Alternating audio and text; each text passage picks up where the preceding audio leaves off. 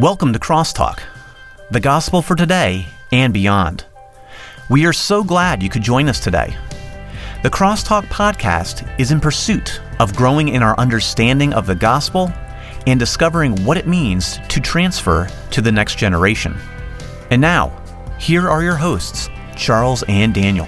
Well, the middle of the week is upon us again, and we are bringing our portion of the study on Scripture to a close with this episode. And I'll just let our listeners know, we'll kind of recap next week in regards to kind of the bigger picture of what we've been covering here. But needless to say, we're going to bring our portion and our series on Scripture to a close today. Well, at least we hope we are. I think we'll be able to get through all of this. Should. Right. That's the goal, the plan. Lord willing, we shall see. We will complete it during this episode. But we want to kind of, well, maybe I should go back to what I said last week, and that is we're dealing with some of the more weightier ground foundational elements after everything else we've already covered. And that's typically kind of backwards. Most time you want to do the foundation first. But I think we've done it in that way just because we see the need to kind of bring these things and tie it all together so people understand why we think the way we think. Well, let's get real. What really happens is you and I work full-time jobs. You burn both ends of the candle. And so it just sometimes it doesn't come. Sometimes it doesn't always come in the order as it should. But I think it's working out just fine. Yeah. So no, but we can what be you honest, say yes. as a measure of truth yes. as well. Yeah. So let's talk a minute about what we want to cover today. We're talking about Scripture, and the issue today as we close is the infallibility and inerrancy of God's Word. So it's important. The minutia, or I should say it's minute in the difference between the two, but it's important, and we need to talk about the difference. So what is the difference between infallibility and inerrancy? We should say that if we were talking to a couple of guys like Al Mohler and John Frame, they might not say the differences are minute. Right. They might, but they are to most of us. It depends on the mind and how broad the person's theological spectrum is and all that sort of thing, and abilities are. But the difference is this, basically, in my mind. This is a very simple answer. Well, I think it helps because the average listener is not wanting something that's going to be taking them into a theological survey. Right. Scripture is infallible means that it cannot err, or some people say err. It cannot err. It's not fallible. It's not capable of making an error, having an error. But inerrancy means it does not. It has not erred. Okay, so we have Scripture. Not only it cannot, it does not. It does not. Right. Yeah. So the one results in the other. It's infallibility. And we say that Christ was infallible, and he was not able to sin. But not only was he not able to sin, he did not sin. Right. Neither was gall found in his mouth. So he actually lived out what he was not supposed to do. Yeah. Yeah. Well, actually, when we say Scripture is inerrant, we say, well, I'll tell you why it's inerrant, because it's infallible. It's unable to. Well, maybe I can ask like this: is the difference between being and doing? I mean, you say we are, but then we actually don't. You see what I'm saying? Or maybe I'm parsing a little bit. That. Yeah. But the actual living out every day, the Word of God does not err. But if you look at human documents and human beings, not only are they, you can say of a human document, it is not infallible. Right. It is capable of error. Even great documents are not perfect. Not only that, if you look hard, you can find error. It does, in fact, have error. Yeah. So, absolutely. Whether it's grammatical or whether it's thought process, whatever it might be, And its conclusions or... Correct. Yeah. Okay, so we're talking about infallibility and inerrancy, and the 3 points that are going to guide us today as we discuss these two, since now that we've distinguished between the two, is infallible author, so the infallible author, or an infallible author, effective activity, and then transforming application. What about this idea of infallible author? I think we've touched on a little bit, but it's important as we talk about infallibility and inerrancy. We'll quickly rehearse what we went through in our last couple of episodes, and that is this, that we believe the author of Scripture to be God himself. Right. We believe that he spoke the word, he used others to speak it, but it is as though it came across his vocal cords. This is imagery that means it is his word. It is not man's word. And there are two aspects of that.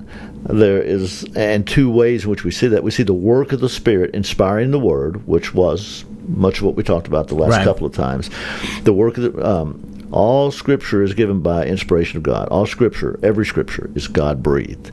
So the Spirit of God inspired it. Now, by inspired, that's just through what we human mean. authors. Inspired the human authors, he inspired the very words.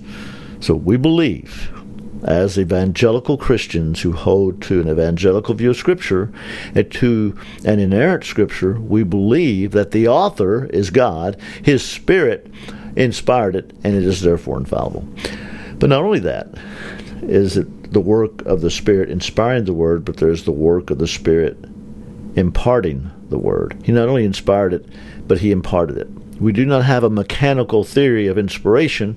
We have a belief that the Spirit of God, as 2 Peter 1:21 tells us, these writers were borne along by the Holy Spirit. And we see through the things we said, if somebody wants to go back and listen to the last two podcasts, just to refresh their memory, we see the work of the Spirit imparting to prophets and apostles and even kings the Word of God, the truth of God.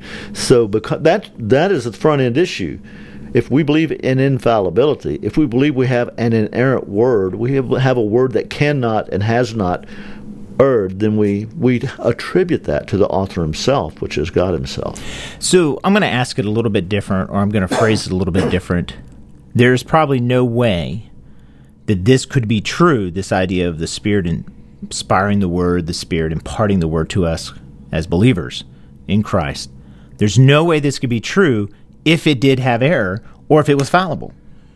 Well, we certainly wouldn't have any, first of all, we wouldn't have any confidence that we would have an infallible word if it were not inspired by the Spirit and imparted by the Spirit. Second of all, if we believed, to put that the other way, if we believed that the Spirit did not do these things, we would have doubts about the veracity of the very word. Okay, it says that, but is that something we can depend on? We as evangelicals utterly depend upon the truth, the veracity of Scripture. So in some ways, we're bringing it to a close here and talking about why it has to be this way.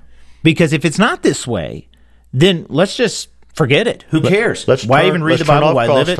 Yeah. Let's stop everything we're doing. Yeah. This whole church thing. Do the best we can to make a living and make money, and then move on, die, and whatever. If in this life only, as Paul said, we have hope in Jesus Christ, we are of all men most to be pitied, we are of all men most miserable. And if this is not so, then let's forget it. Well, and I think this goes against the grain of culture as we know it, and I'm talking about current culture, right? In this idea that nothing is really true. Nothing's definable. Nothing's definable, exactly. So therefore, this idea of infallibility and inerrancy goes against the grain, so much so that it's a little bit painful, because people are like, no, that's not true. And the problem is, within Christendom, that's beginning to happen now, which to me, I'm like, why waste your time? I hear about churches who are giving in to their convictions and not following their convictions, whatever those might be. And I'm going, why are you wasting your time? It's not worth it. We have so-called Christian schools, at least at one time, evangelical schools, now caving to the culture and saying, oh no, we can go this far.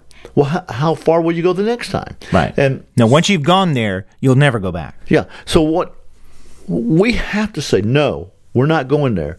We believe truth is definable. Truth is what it is. It is true, and it is reliable. And so you go back to what the author who wrote the hymn, how firm a foundation, ye saints of the Lord, is laid for your faith in his excellent more. What more can be said? Right. Than to you he has said, to you who for refuge to Jesus hath fled. That says it. That sums up the whole thing right there. And therefore it has implications for your life. It does. Yeah. Okay, so moving on here, we talked about the infallible author, the Spirit of God.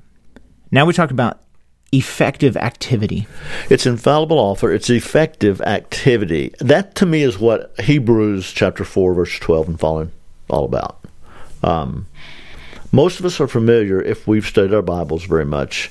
And I say this, I thought of it a moment ago. It came back to me. If you want to be a thinking Christian, these things matter. Mm-hmm. These are not pinhead, how many angels can dance on the head of a pin issues. These are ultimate issues when it comes to the Word of God. And so Hebrews chapter 4, verses 12 and following says that the Scripture is living, the Word of God is living, powerful, sharper than any two-edged sword, piercing even to the dividing asunder of soul and spirit, and is a discerner of the thoughts and intents of the heart. Wow. I think we can quote that real fast and not get it. But what we see here is that it's spiritually living in the first place. It is living. That doesn't mean it breathes and it has blood and flesh like we do. No, it's spiritually living. And that is different. Spiritual life, there are two different words in Scripture for life. One is the word from which we derive the word biology, bios. The other is the word from which we derive the word zoology, zoos. So bios is physical life. But when the Scripture speaks of spiritual life, it uses the word zoe, and some people use that as a name for a child, especially a girl sometimes. Zoos is spiritual life, and that's what it's living. It is functioning. It is active. It imparts life. We're born again, not of corruptible seed, but of incorruptible by the Word of God. It begets life, spiritual life. So it's living. That's one thing. The other thing is that it's spiritual ability. It is powerful. That has to do with the Scripture's ability to accomplish the ends for which it was sent. So the Word of God accomplishes the will of God. It's not as though, that's the thing about this view of God and salvation and how God acts upon men to bring them to himself. That just kind of, God just kind of throws it out there. We don't believe that about creation. Most of us don't. Right. Why we believe it about salvation? God accomplishes his will through his word. It is powerful. Effectively. And effectual. Effectual, yeah. We said effective. The older writers would say effectual. No, we struggle with that effective. But it's, yeah. So the ability, the Word of God has infallible ability. It accomplishes its purpose. There are other passages, but we won't go there right now. The other is it is spiritually irresistible. It's spiritual irresistibility. Now notice the language used. It is quick, powerful, and sharper than any two-edged sword. The imagery there would have been clear for those people of that day. A two-edged sword, a sword that cuts on both sides, going both ways. What's more effective in battle than a sword that will cut through, destroy the enemy, and piercing, even to the dividing asunder of soul and spirit, and is a discerner of the thoughts and intents of the heart. This is spiritual irresistibility. I think, and people are like, why are you going through this? Well, what we're talking about in point 2 here, effective activity, cannot be divorced from infallibility and inerrancy, because if there is error, then it's not effective. Right. It's not active, it's not working, it's not changing. Be said to be effective all the time. It doesn't have the power that we say it has. Yes. So I think that's why we bring these two together, to help our listeners kind of connect those dots, is that, again, if you destroy this idea of the Scriptures not having error or cannot have error, then you cannot move to the application part, which is what we're talking about right now. Right. You can't do that. And so I think people go, oh, you're just splitting hairs, you're moving on. No, this is not splitting hairs. This is important. This is asking the question, what kind of God do we have? What kind of word from him do we have? What kind of gospel do we have? These are important questions. Well, I'm just going to say this: over the centuries, millennia, people have erred so greatly because they would not stand firm upon this truth, this understanding of Scripture. If you go here, you're gone. Yeah. And history is replete with it. I don't have time to go through all the historical evidence, if you will, of going down the road against this is not just a slippery slope, it's a waterfall. It's a Niagara Falls. And see, here's the problem. Some people look at church and they go, but they just have so many issues and so many problems. Yeah. True. You know why? Because they're sinners. And sinners do bad things. They also do this, and they move away from this idea that the Scripture is true and right. So really the issue is the person, not the truth. Right. Yeah, what we want is to define the immovable, Yep. the rock. And there are two. Christ, the living word, Scripture, the written word. Absolutely. All right, so moving on to the third point here, as our time slips away with us so fast. And the next one is transforming application. I feel like we've already been doing that a little bit, but we're going to touch on this idea of application even deeper in regards to infallibility and inerrancy. What do we mean by this? Well, when you look at the passage that we would say is the classic passage on inspiration, where Paul says to Timothy, all Scripture is given by inspiration of God, is God-breathed. The passage, the verse just before that verse 15, the verses, he talks about Timothy being raised right with the Scriptures, and that from a child you have known the Holy Scriptures, which are able to make you wise into salvation. And then he says the Scriptures are profitable for doctrine, proof, correction, for instruction in righteousness. So what we see there is sort of a three-part explanation of the infallibility of Scripture. One is it's transforming application for salvation. That from a child you have known the Holy Scriptures, which are able to make you wise to salvation. We see this in Romans 1:16. I am not ashamed of the gospel, for it is the power of God to salvation to everyone, to all who believe. It is the power of God. The gospel itself is the power. It makes the application, the Spirit of God makes the application using the Word of God to the soul of man, to the soul of a sinner. And whoever believes on Him will not be disappointed. So there's this aspect of application for salvation, and then application for sanctification. So Paul says to Timothy, all Scripture is inspired, God-breathed, and is profitable for doctrine, teaching, sound doctrine, reproof. He even talks about, in another place in Timothy, there's going to come a time when they will not endure sound doctrine. Right. Well, what's sound? Sound is whole, complete. It doesn't have error. Yeah. It's unblemished. Right. Teaching for doctrine, for reproof, for correction, for instruction in righteousness. This is sanctification. We do not have a fallible word that says to us things that are not true and cannot be applied. It is without error. It is infallibly true for us as believers to grow in the grace and knowledge of the Lord Jesus for our sanctification. And then it is a transforming application for service, that the man of God may be perfect or complete or thoroughly furnished, completely furnished, have everything he needs for every good work. Now he's talking specifically about Timothy and the preacher or the teacher or the bishop or the elder or pastor. But that's true for every man or woman of God. It gives us all we need to be all we're supposed to be. Peter says he's given us everything that pertains to life and godliness through the knowledge of Him. What's this knowledge we have? It's from Scripture, who has called us to glory and virtue. So here we have Paul saying our service is affected by the very truth of Scripture, and it's infallibly so. Now we may mess it up, we certainly do, right? But we're not infallible by any stretch of the imagination. The Scriptures give us what we need, and the Spirit helps us to apply it.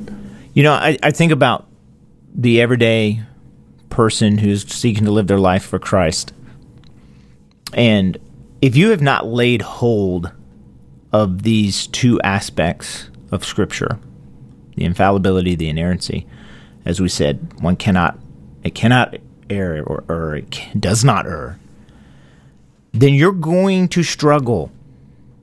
And I'm getting very practical here. You know, this is a theological concept, but let's bring it down to application. You're going to struggle in your service to God and to those around you. Yes. Because what's going to happen is you're going to be easily swayed, or you're going to have an experience and you're going to override Scripture by experience. And I see this happen so many times when we don't realize that the Word of God is all we need. It is complete, as we've already talked about. You don't add to it, you don't take away. God speaks through His Word. You're going to struggle.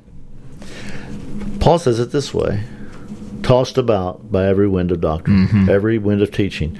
The picture there is of a ship sitting in the ocean, not attached to a sure rock, a sure anchor. And so when the winds come and the waves get big, it can go anywhere.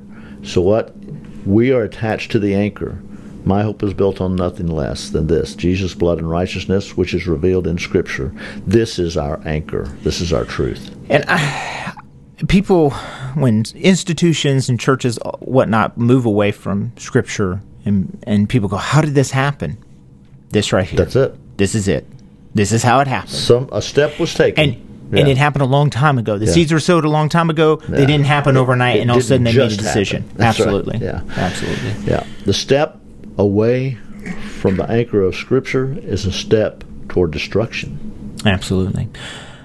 Well, this has been good. This whole idea and concepts of Scripture, I think, has been good for our listeners. I think it's foundational for passing on the faith to the next generation, if you will. We talk about that all the time. And hey, by the way, we're going to be spending several days speaking on these issues at P4C this year. Absolutely. October 28th to the 31st, putting a calendar. Registration opens June 1st, by the way. So those listening, opens June 1st. Tell your friends if you're in that category for young adults, young Christian adults. Going to have some good fellowship around these Absolutely. things. Yeah. But we're looking forward to studying this issue of Scripture and discussing these issues. Thanks for joining us, and thanks for being with us as we talk about these issues of Scripture.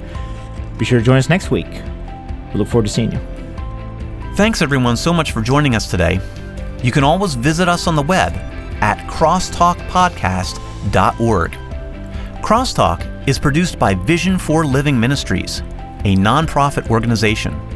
This podcast is a free resource, but you can support us financially through our website.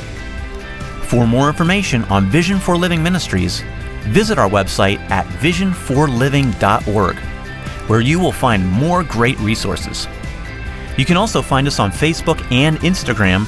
Just search for Vision for Living, or on Twitter at V4L. We also love to hear from our listeners. You can email us anytime at info@visionforliving.org. Be sure to join us next week on Crosstalk, the gospel for today and beyond.